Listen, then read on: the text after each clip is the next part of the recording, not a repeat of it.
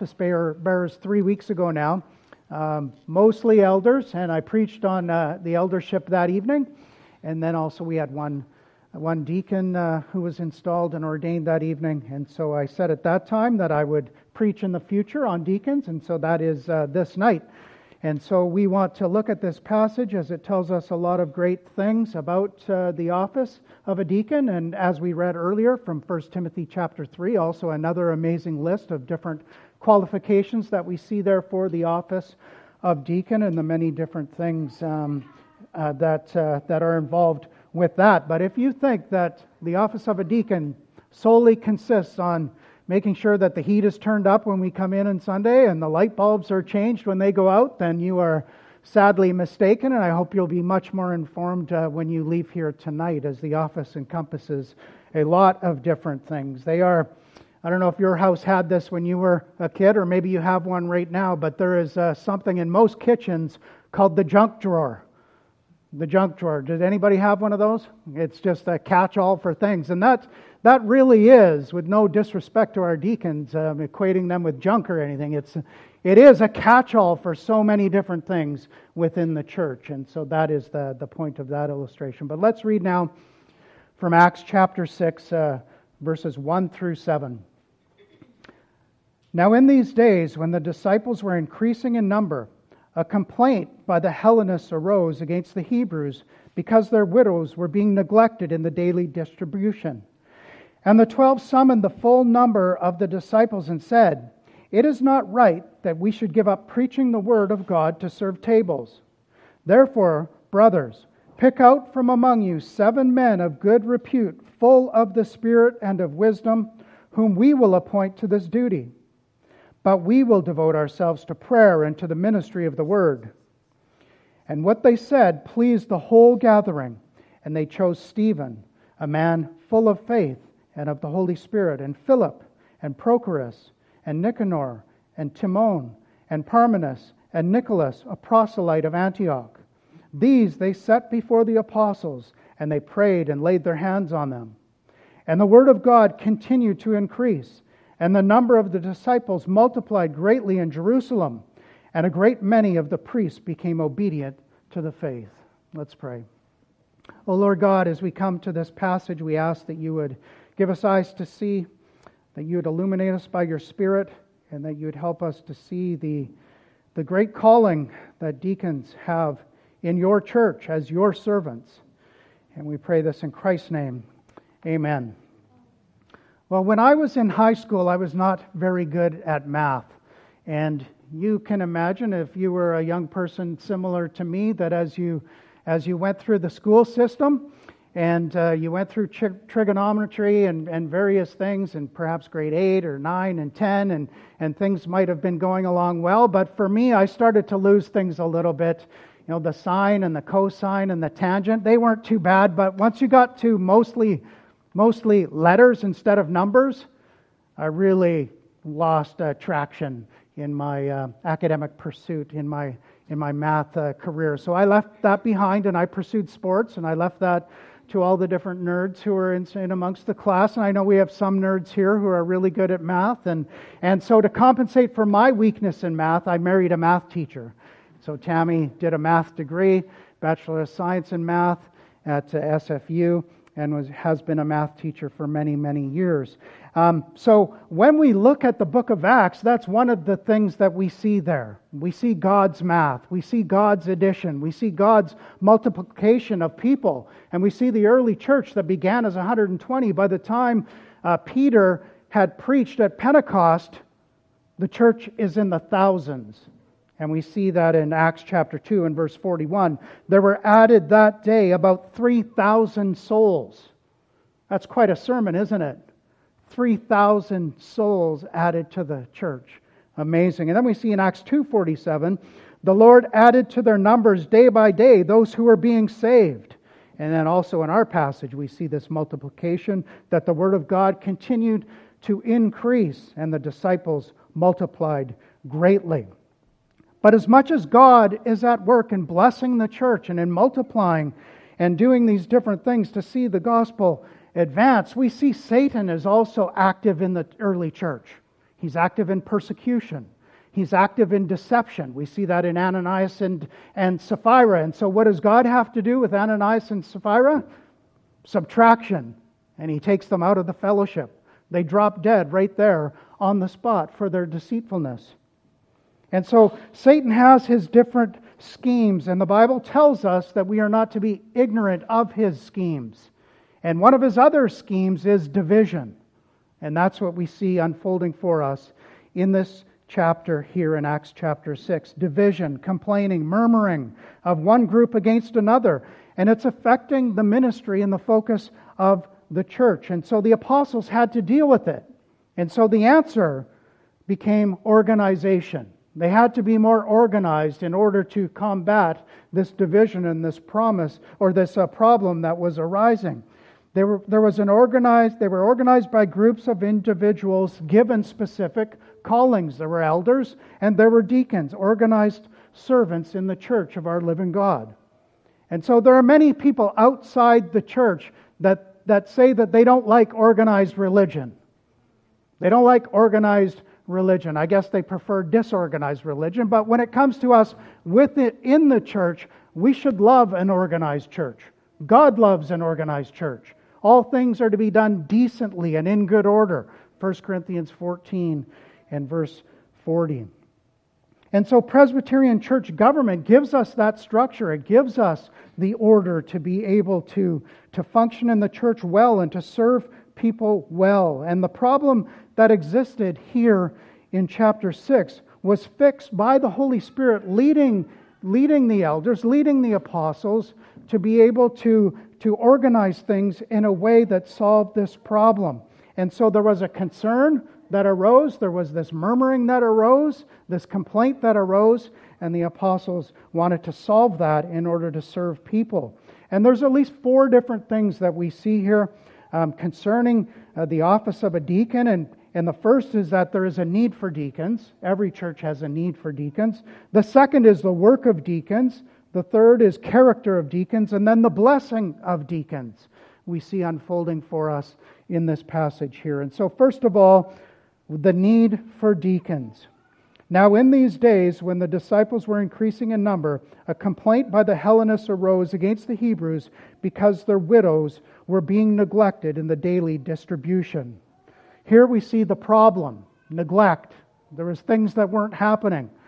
And so that problem had to be dealt with. The church is growing. They're being blessed numerically, and the followers of Jesus Christ are increasing in number in the fellowship of the church. But with that blessing of more and more people came this problem of some being neglected. The complaint by the Hellenists arose against the Hebrews because their widows were being neglected in the daily distribution. So God calls the church to care for widows and orphans. We all know that, right? We are to care for widows and for orphans. And really we're to care for all people and all needs that arise. But those are 2 specific areas. And the early church took this seriously. They wanted to care for these widows. And so they are gathering up this daily distribution. So perhaps money, perhaps food, other goods, this distribution that they would give to share with these widows in order that they would be taken care of. Because in that time, it was very, very difficult for widows. And so what happened is we have these 2 different groups that are coming together. There are the Hellenists, so the Greek-speaking Jews that are coming from the dispersion. And so they're gathering back in Jerusalem at this point in time. These widows are coming to the city center, and they need to be cared for. And then there's also the widows that are already there in Jerusalem. So the Hebrew or the Aramaic-speaking Jews that were already there. So 2 different groups of Jews, cultural differences that they're coming with, Greek versus Jewish. They're coming and they're mixing together. And so this complaint arises because they're feeling as though they are being neglected. The Hellenists are being neglected. And so there could be a number of different reasons for that. We don't know exactly why. It's probably some sort of oversight. I don't think it's something sinister that's going on, but there could be these cultural differences that are happening, language barriers that are happening. And so whatever the reason, this problem exists. And the apostles recognize that in order for them to solve this particular problem, by themselves, they're going to create another problem. If they are going to solve the problem on their own, they're going to create another problem. The text tells us that that would be the neglect of the Word of God, that they'd be failing in the area of preaching and teaching the Word of God if they were focusing on the serving of tables. And so that is the problem, and the solution becomes deacons. The recognition of that problem and the solution to the widows being neglected is found as we move along through the passage. It is the appointment of deacons. And so let's look at verse 2 now, the work that they are called to do. And the 12 summoned the full number of the disciples and said, "It is not right that we should give up preaching the word of God to serve tables." So the work of a deacon is to serve. That's what they are. That's what the word literally means. Deacon means servant. And every church needs deacons. Every single church. This early church needed deacons. We need deacons. Every single church needs deacons. And they have a wide range, as I mentioned, a wide range of different duties that they do. The office is one, as our Book of Church Orders says, it is one of sympathy and of service. Sympathy and of service. Now, what does that mean? Yes, they are to keep the building and the grounds functioning well and in good repair. Yes, they're to administrate various financial things within the church body, benevolence fund, but also the Book of Church Orders says that they're specifically to care for those in distress, the sick, the needy, and the friendless. The distressed, the needy, like these widows that we see here in Acts chapter 6. That's the office of the deacon in a PCA church. It encompasses a wide range of different duties. It's not an office of rule and authority that's given to the elders. It is an office of sympathy and of service to look after those who are in distress, the sick, the needy, and the friendless. And so it encompasses a wide range of different things. Now, does that mean that the rest of us don't need to serve? That we're all off the hook? We don't need to do anything? The deacons are now going to do it all? No, it just means that they are specially called to this office of servant, to be servants within the Lord's church. And many of us can come alongside of that and help them in those different areas of service that they are involved in. It is a challenging and it's an important service to the Lord and to the church. And this church and every church needs deacon. Why? Well, the passage tells us a couple of different reasons why. One is because the administration of the Word of God is so important. The elders, the apostles here in our passage, need to be freed up to be able to preach and to teach and to encourage and to challenge and to convict from the Word of God. The Word of God is the ordained means by which God saves sinners and strengthens saints.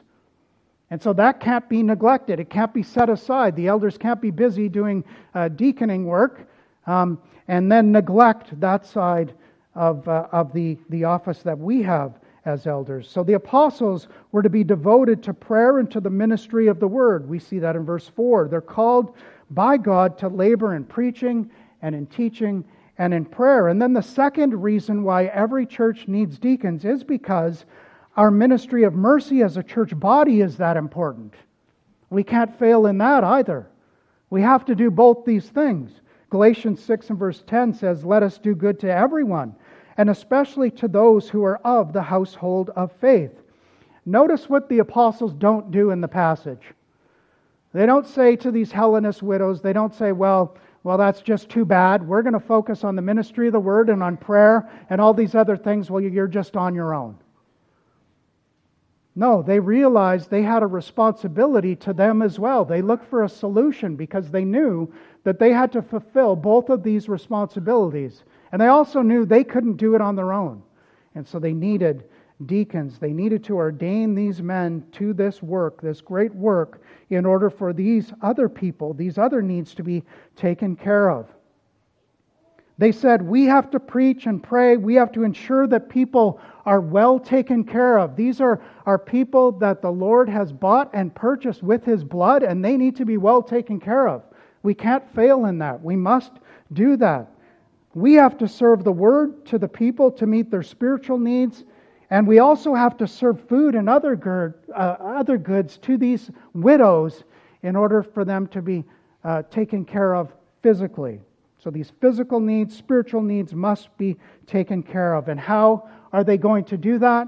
Well, the answer, of course, in our passage is the ordination of these deacons. The solution was deacons. The church needs deacons because both the ministry of the Word and the ministry of mercy is that important within God's church. So deacons, that's the solution that we see here.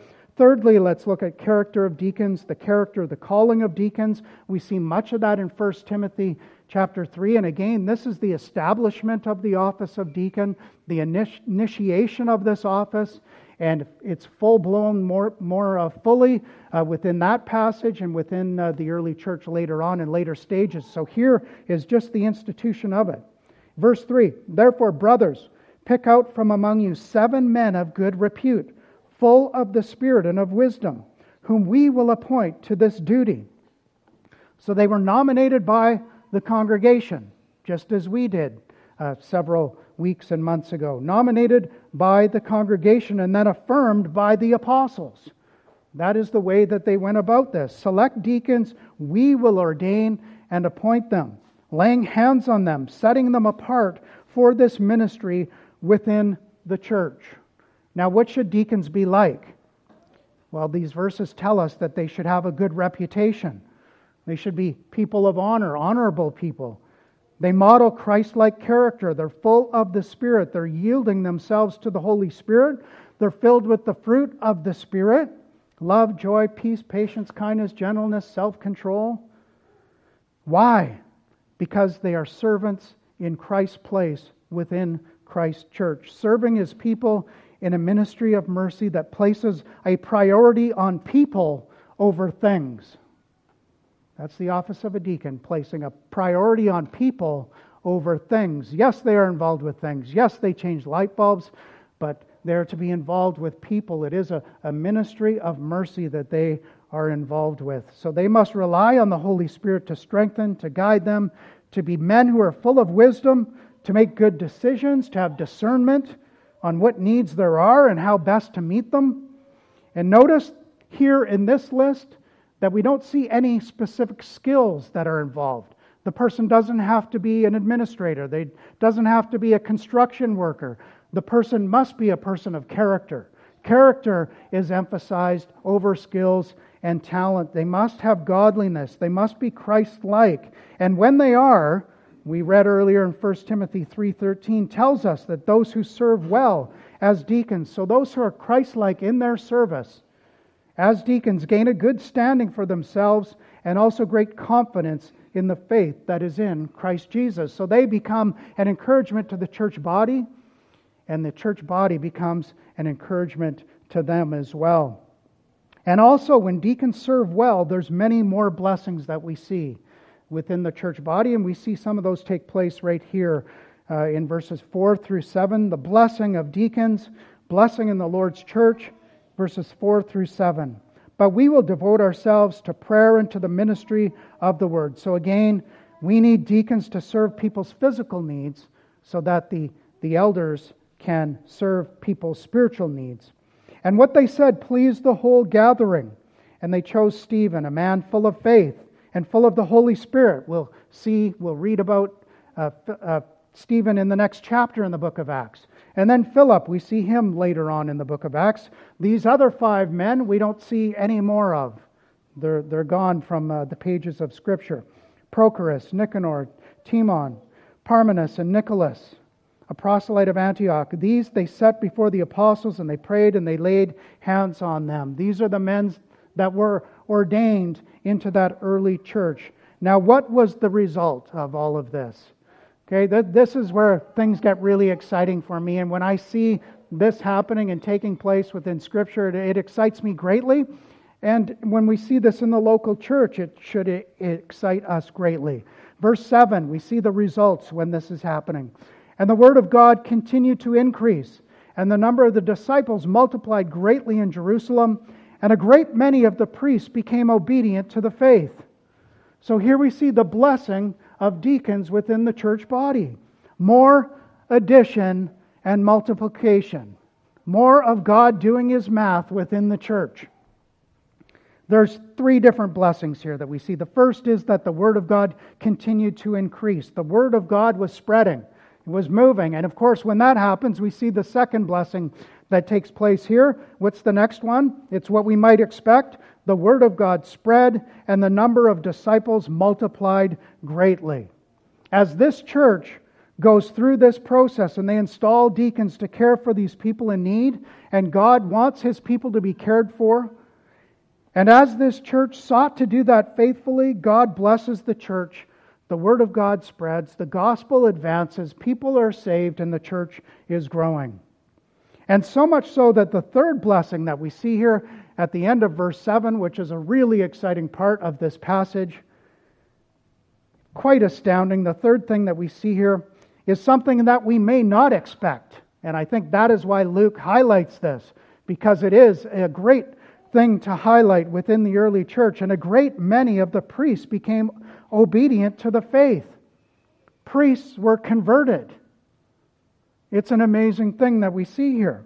Think about the priests at this time. They are laboring in the temple. They're laboring in the synagogue. They're doing all these different sacrifices. They're doing their offerings, all these ministration of their duties. They are firmly entrenched in Judaism. They're firmly entrenched in the self-righteous law-keeping. And yet we see that some of them became saved. Some of them believed. Some of them came to Christ. And you can imagine how unlikely that would be to see this happening and going on, because when a priest converted to Christianity, what did that mean? He left his livelihood. Perhaps he had to leave his family behind. Perhaps he was a priest and his father was a priest, and so on, all the way back. So there was a high cost for him. And that's what being a disciple, a follower of the Lord Jesus Christ is, isn't it? There is a cost associated to following after the Lord Jesus Christ. As that old hymn says, the world behind me, the cross before me, no turning back. No turning back. That is the life of a disciple, a follower of the Lord Jesus Christ. We leave things behind, and that's what it was like to be a Christian in those days. There was a high cost. You could be heavily persecuted. You could lose your livelihood. You could lose your life. You could be beaten up. And we see that unfolding in the book of Acts. A high cost to embracing Jesus. And yet these priests did. They embraced the Lord Jesus Christ and they left all of that behind. Why? What would move them to do that? And it's because they saw a church that was being a church. It was because they saw elders being elders, deacons being deacons, and the church loving and caring for one another. For the widow, for the distressed, the sick, the needy, and the friendless. They saw believers living out the words of the Lord Jesus Christ, as we heard this morning from John 13:35. By this all people will know that you are my disciples if you have love for one another. They saw this taking place. And they didn't see anything like it in Judaism. And they left it all behind because Jesus is worth it. What a witness this church was as they fulfilled all of these different demands that were upon them, serving people and fulfilling these obligations they had as office bearers. The priests saw that it was undeniable, and a great many of priests became obedient to the faith. What a witness the early church was in these matters. And they saw that the church loved the Lord Jesus Christ. They saw that the church loved one another and served one another. And so they left everything behind. Now, as you sit here tonight, what do you need to leave behind? Bitterness, anger, resentment, self-righteousness, pride, unbelief, a habit, a vice, an addiction. What do you need to leave behind?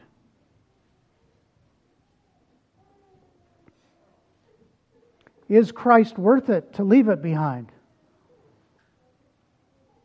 Maybe you need to leave the world behind and embrace Christ for the first time like these priests did.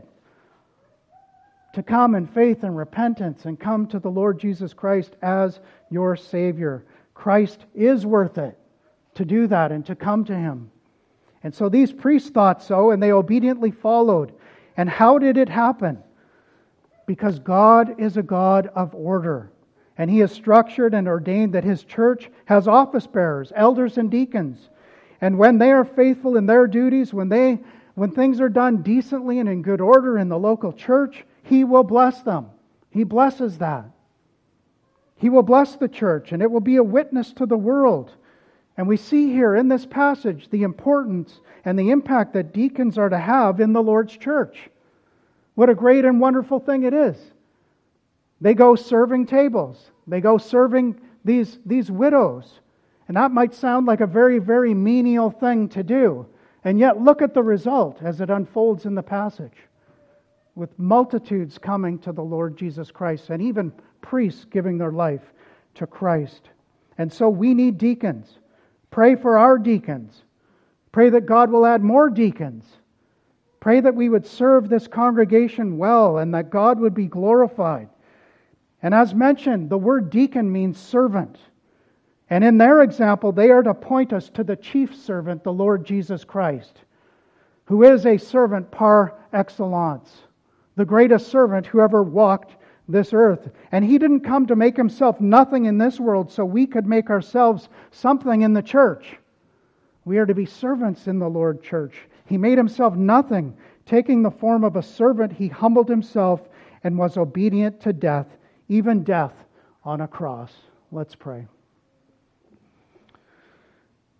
Oh God, we do thank You that You ordain office bearers in Your church for the good of Your people and that You would be glorified. And so we pray and we ask that You would bless our elders, bless our deacons, and help us to serve this congregation that has been bought and paid for by the blood of the Lord Jesus Christ, that we would serve and serve well and be able to care for people and the various needs that we have within our midst, the many needs within our midst. And we know that You love these sheep and You care for these sheep. And so we ask that You would help us to love and care for these sheep as well. In Christ's name we pray. Amen.